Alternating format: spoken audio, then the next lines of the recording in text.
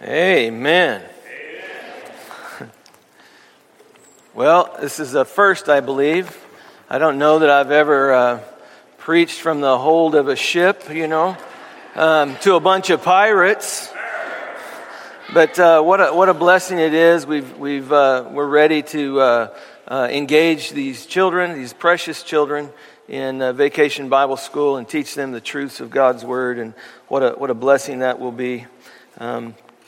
This morning I'm going to be in 1 Timothy, and if you have your scripture and want to open up to 1 Timothy, we're going to be in chapter 1, starting a new series about orders concerning the church. And but if you have your scripture and we'll open up to that, we'll get to that in just a moment. Coming from Oregon years ago, I remember going on an elk hunt with my father-in-law. He's a big-time elk hunter. And the night before the elk hunt, we were talking, and I remember my super great father-in-law, Bob. He pulled out his elk bugle and started making noises with it, and he was demonstrating how to use an elk call. And man, to my surprise, it sounded just like an elk. Okay, and the next day we were in the Ochako National Forest. And we were going hunting, and I discovered that you can fool an elk with that call. It will come. And they're big, huge, majestic animals. But the elk never knew the difference until it was too late. And he was lured to his death while thinking that he was doing the right thing. And I think this is important because the Apostle Paul, he wrote to Timothy in response to a looming threat. And there were some Gnostics, some false teachers who were attempting to imperceptibly divert the original purpose of the church to serve their own needs. And so they were trying to do this, and they were, you have this happening. And so Paul gave some orders concerning the church, that they would stay on this holy path that was chosen by our Lord and Savior Jesus Christ. He mentions things like orders to be a good soldier, orders concerning public worship and concerning behavior in the church, orders against the profit motive in religion. And I just want to capture a couple of verses here in 1 Timothy 3, 14 and 15 is the purpose that Paul gives for writing this letter. And this is what it says. It says, I am writing these things to you, hoping to come to you before long. But in case I am delayed, I write so that you will know how one ought to conduct himself in the household of God, which is the church of the living God, the pillar and support of the truth. That's quite a statement. The pillar and support of the truth. Like the elk, today's church is hearing some calls that can easily confuse us and ultimately can lead to death because we may have a false sense of security. And I think this is huge. Many have accepted some half-truths that were taught by false teachers only to learn that the half-truths were actually whole lies. So the church stands to gain something and some understanding by re-examining 1 Timothy and applying its powerful truths so that we can know how to conduct ourselves. And so I want to read this. I want to read the first 11 verses of this letter.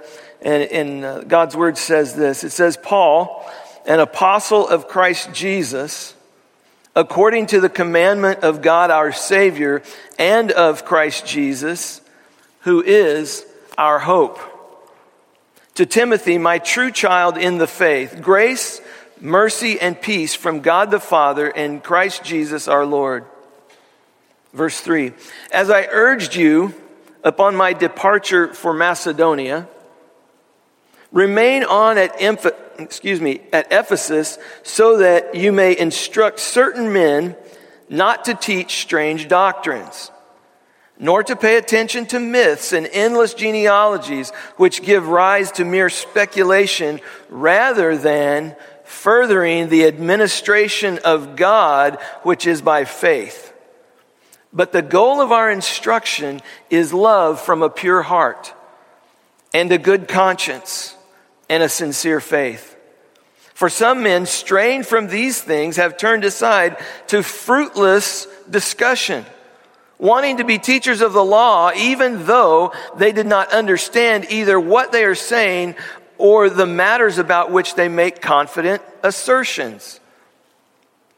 Verse 8, but we know that the law is good if one uses it lawfully, realizing the fact that law is not made for a righteous person, but for those who are lawless and rebellious, for the ungodly and sinners, for the unholy and profane, for those who kill their fathers or mothers, for murderers and immoral men, and homosexuals and kidnappers and liars and perjurers and whatever else is contrary to sound teaching, according to the glorious gospel of our blessed God, with which I have been entrusted. Would you pray with me? Heavenly Father, we thank you for your word. We thank you for how it challenges us, how it speaks to us. And I ask, Father, that even now your Holy Spirit would just bring us an awareness of truth. Father, that we would see your word. Father, that we would see how you speak to us through your word. And Father, that we would be changed because of it. Father, we thank you so much for all that you do for us. We thank you for your son Jesus, who gave his life, Father, for the punishment of my sin. And I pray, Father, that you would just allow the Holy Spirit to guide each of us and to be our teacher. We love you and we praise you. We thank you for this time. And it's in Jesus' name we pray. Amen. So I asked the question this morning, will the church be controlled by law or by love? By law or by love? Are we to be fighters or forgivers? I mean, let's just boil it down. Is the church to be a hospital for sinners or a exclusive club for the saints? See, these are the questions Paul is encouraging Timothy to pose to the churches. People have been converted to Christianity. They had been converted from a legalistic background, and they found it hard to move away from the law and embrace God's grace. And it's so hard for some that they just could not do it. They tried, but they could not do it. So this resulted in people practicing Judaism, all of the festivals, all the laws, all the other things, and then putting that with Jesus as the Messiah. And so they were trying to have it both ways, if you will. And you know, the Mosaic Law teaches us a lot about God, about who he is. It teaches us about his justice. That death is required for sin. In order to pay for sin, there has to be death. It teaches us about his love also, especially for those who are poor, the foreigner, the widows, and the orphans. See, Jews were called to even allow others to freely glean off of their fields. It was kind of a built-in welfare system so that everybody could have food. And you think about this, and the law teaches us about God's holiness. It teaches us about his justice, his love, his holiness. I want to read in Leviticus 20, verse 7. It says this. It says, "You shall consecrate yourselves, therefore, and be holy, for I am the Lord your God. You shall keep my statutes and practice them. I am the Lord who sanctifies you." You know, God is the one who gave us the law. And he gives us the law, and he gave Israel many, many laws, including some of these: not practicing sexual immorality like the pagans around them did. He's called a people out to be a people, his chosen people. And he says, don't act like the rest of them. Okay? He says, don't practice sexual immorality like the pagan nations. Don't offer your children up as sacrifices to the little g god Moloch. Okay? And he talks about not tattooing their bodies and cutting the hair on the sides of their heads. And in considering this, we might ask, why all of these laws? Why all of these laws? And God declared the reason for all these laws was simply His holiness. Because I am holy. That's why we have those laws. He's different. He's different from everybody else. He's different from any other God that is made with hands. He is the one true living God.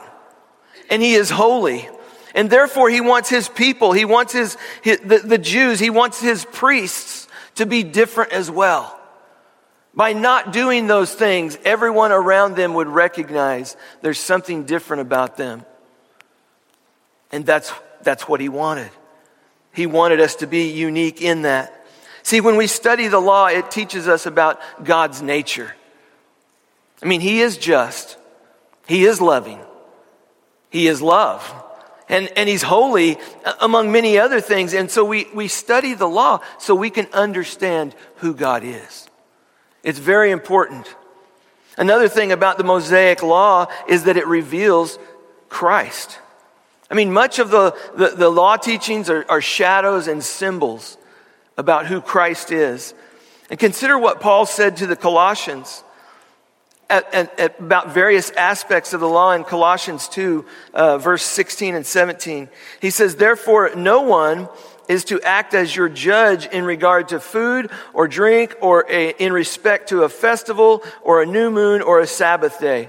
Things which are a mere shadow of what is to come, but the substance belongs to Christ. He's the real deal. All of this other stuff points to Him, but it's Christ who is our Lord and Savior. See, Paul sensed that the churches were beginning to lose their spiritual power, and because they were majoring on debating the law and tracking genealogies in order to prove this or that. They were, in effect, emphasizing a different doctrine than Jesus had taught. And what happens is there begins this endless confusion. People don't understand it. People don't get it. So where does the law lead? The law of Moses leads to a doctrine based on Judaism rather than on Jesus. The law led the church people there to set up regulations for their members. Think about this. It covered eating habits. It covered washing habits. It covered ceremonial traditions that had to be kept if they were going to be a good church member.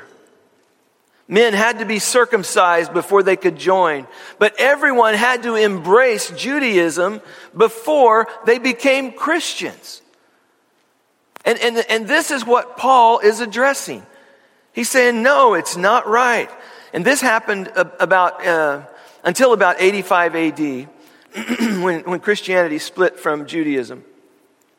But one of the first things the Judaizers did was to make their members feel like they were better than everybody else.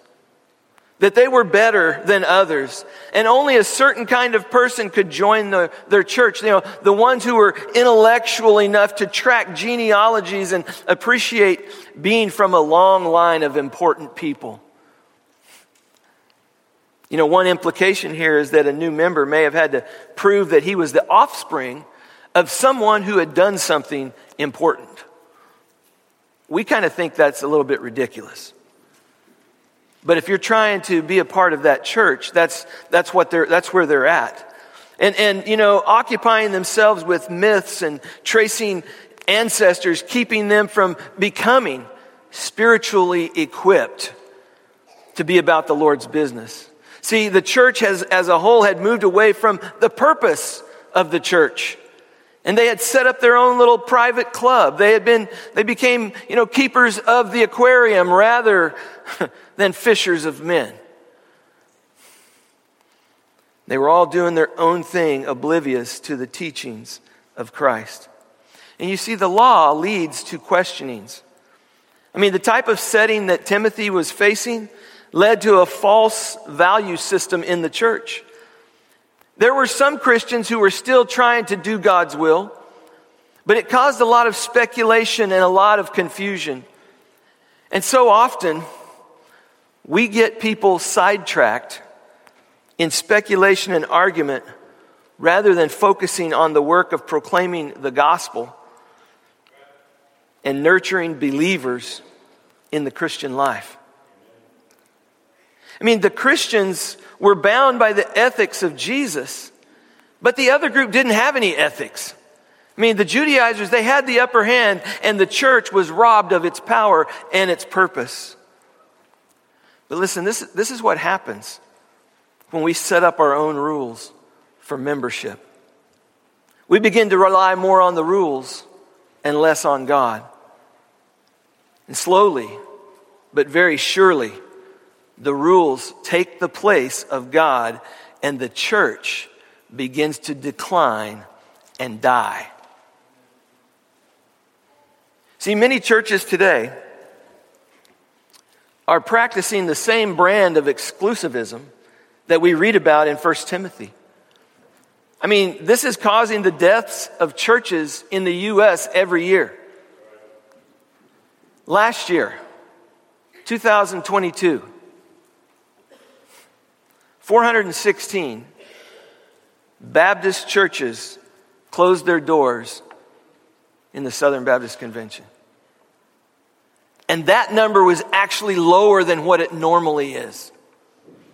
Normally it's around 3,000. It's mind-blowing how many churches close each year. The same year, 2022, there were 2.5 members that left the church for every baptism that came in. So we're declining at 2.5 times the rate that we're growing. Probably more like 250% or something like that. But the average Baptist church in America, did you know this? The average Baptist church in America baptizes less than 10 people in an entire year.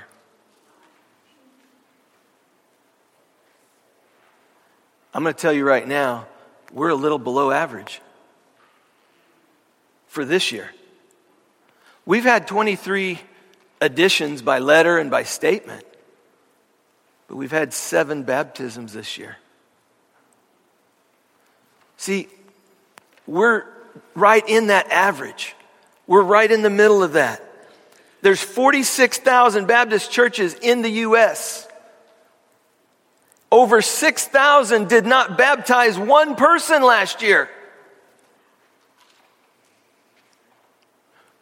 We're sad and we shake our heads about it. But we're not sad enough to repent. We're not sad enough to do something about it. I mean, we're failing to reach people for Christ, and evidently we don't feel the shame and we don't need repentance. See, the more I read some of the great evangelists from the past, the more I realize that this approach didn't square with how they presented the gospel. They thundered against sin, and they preached about judgment and hell so as to strike terror in the heart of someone. And their message wasn't so much, well, if you'd like a bit happier life, try Jesus. It was rather, because of your great sin, you're under God's wrath, and unless you repent and trust in Christ, you will spend eternity in hell. See, I come to realize in major missing ingredient in the most popular gospel presentation of our day is the proper use of God's law to bring deep, lasting, life-transforming conviction of sin. I mean, people who are not convicted of their sin and do not realize their complete inability to meet God's holy standard, by their efforts are not desperate for what God offers through the gospel. We're content. We want to add Jesus with a little more of anything else we're doing. We want to add him to what we're doing. But that's not the kind of salvation that Jesus offers. He says, you must die to yourself. See, people today, they're like casual shoppers versus a desperate shopper. You know, a desperate shopper would be a person who has to have bottled oxygen to live. His supply is gone because the bottling company went on strike. But he's down to his last bottle and he rushes in the door of the bottled oxygen company and he pleads, he says, if you can't sell me any more oxygen, I will die. See, a casual shopper is a person who has a closet full of nice clothes and they go strolling through the mall and if they don't have a great need for really anything, but if something grabs their fancy, if the price is right, they might be in the mood to buy something. See, by not preaching God's holy law, we've given self-righteous, contented people the false impression that they can be casual shoppers towards the gospel when in fact their condition is desperate.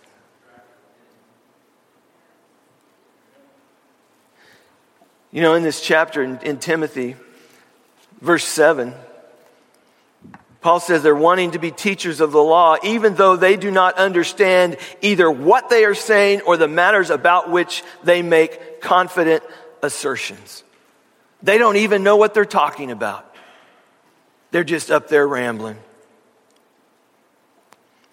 See, he wanted Timothy to remain there, to talk to them. And I love this because Paul there in verse 8, he says, but we know that the law is good if one uses it lawfully, realizing the fact that the law is not made for a righteous person, but for those who are lawless and rebellious, ungodly, sinners, the unholy and the profane, those who kill their fathers or mothers, for murderers, immoral men, homosexuals, kidnappers and liars and perjurers and whatever else is contrary to sound teaching. See, the proper use of God's law is to bring conviction of sin so that people are driven to the gospel for salvation. Amen. So where does love lead? Look at verse 4. Paul writes this, he says, nor to pay attention to myths and endless genealogies, but give rise to mere speculation rather than furthering the administration of God, which is by faith. See, love leads to proper stewardship. And you may not be familiar with the word steward, but steward is a word for one who is in charge of another's household and their possessions. We might call them today a manager. Somebody who manages their property and their possessions. But you see, a steward, in his love for his master, it controlled the steward's thoughts and motives. Everything he did went through the love that he had for his master. And you know, everything he did was so that his master would prosper. Because if the master prospers, he would prosper. It's all related. And we understand this, that we are Christ's stewards today. And everything we do should honor his name. And the atmosphere of the church should be permeated with this quality of faithfulness. That we have to be there. Instead of hurtful speculations, Paul wanted agape, that kind of love that has the interest of the other party before self-interest. And you know, he wanted that agape love to be the stackpole around which everything else went and fit together. But you see, love, it leads to proper stewardship, but it also leads to a pure heart. It leads to a pure heart. Purity of heart reflects the Hebrew way of looking at life. A heart signifies the person's inner core, their being. And the person who is genuinely interested in being good, being holy, being righteous, sought from God a pure heart. without guile, without deceit. Create in me a clean heart, O God, and renew a right spirit within me. You know, Matthew 5:8 says, blessed are the pure in heart, for they shall see God. Love leads to a pure heart. Love also leads to a good conscience. You know, in Stoic thought, the conscience refers to the center of our rational and moral behavior. And a good conscience would be free from feelings of guilt because of the work of God's grace. We know when we receive God's grace that we don't deserve it. We recognize that He washes our conscience clean. And love leads to a good conscience. A good conscience is one that shows love in the face of evil and feels good about it because we know we've done right in the eyes of God. We do it because it's the right thing to do. But you see, a good conscience lets us sleep well at night. Sometimes we can't sleep at night because we know what we've done. We know where we've been. But love washes that clean. I love this. Love also leads to a sincere faith. And this phrase literally is rendered unhypocritical faith. Non-hypocritical faith, which means that we face good times and bad times with an unshakable faith that God will see us through no matter what. I mean, that's why we can have peace.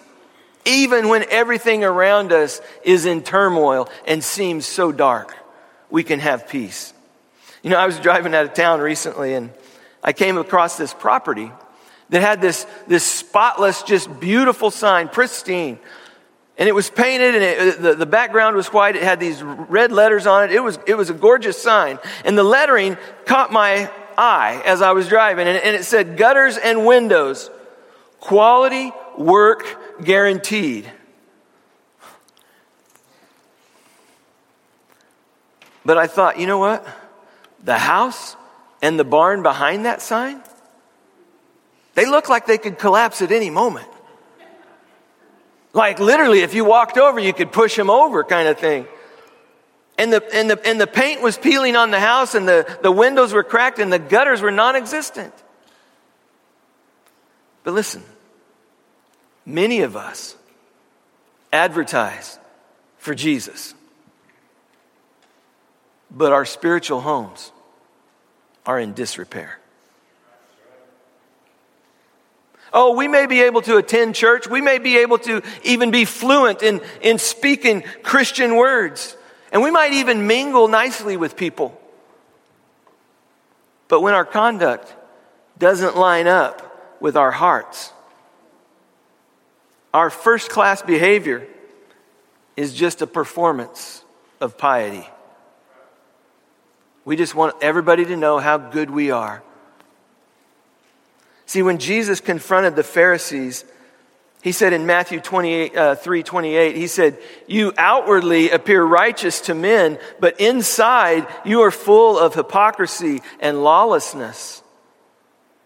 See, today I want you to consider the state of your spiritual house.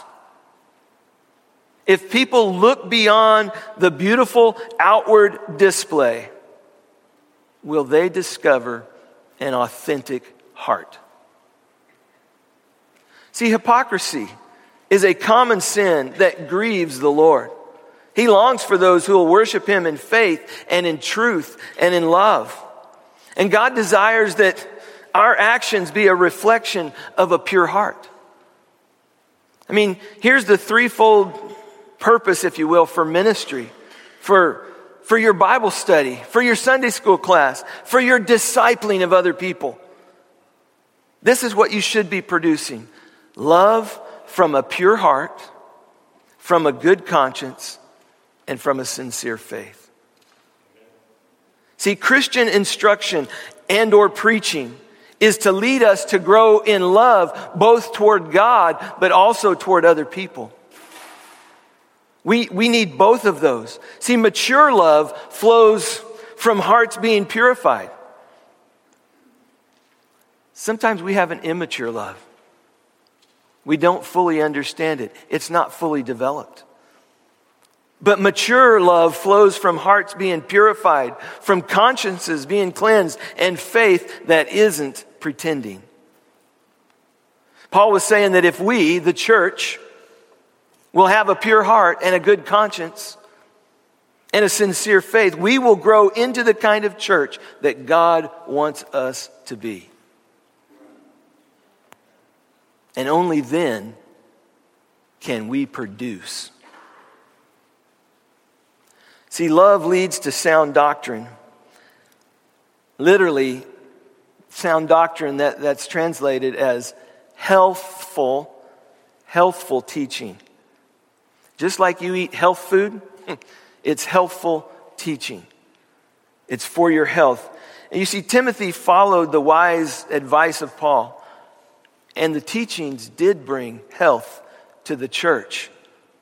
It restored the church to its power and purpose, and the church began growing rapidly, even though it was heavily persecuted, because they were loving out of a pure heart, a good conscience, and a sincere faith.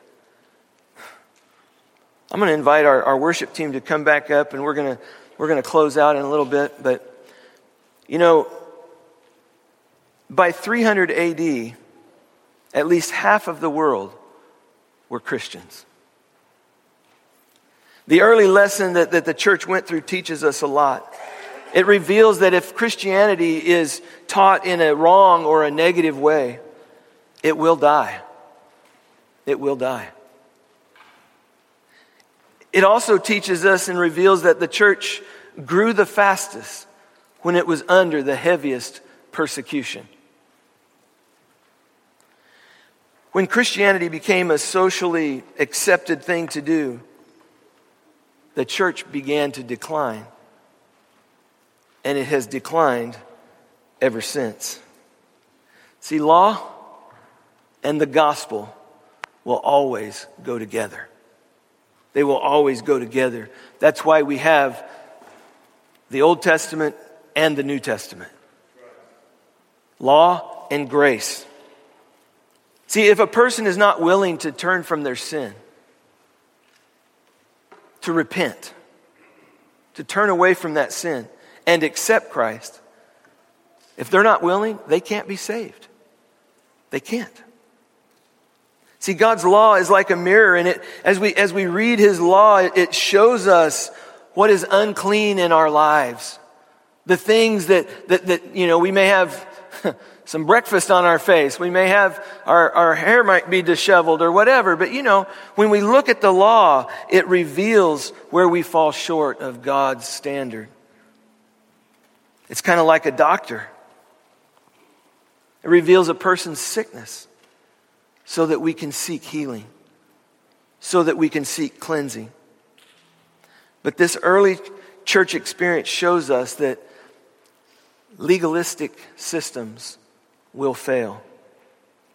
Only love leads us to the amazing grace that empowers all who believe to be all that God created and designed us to be.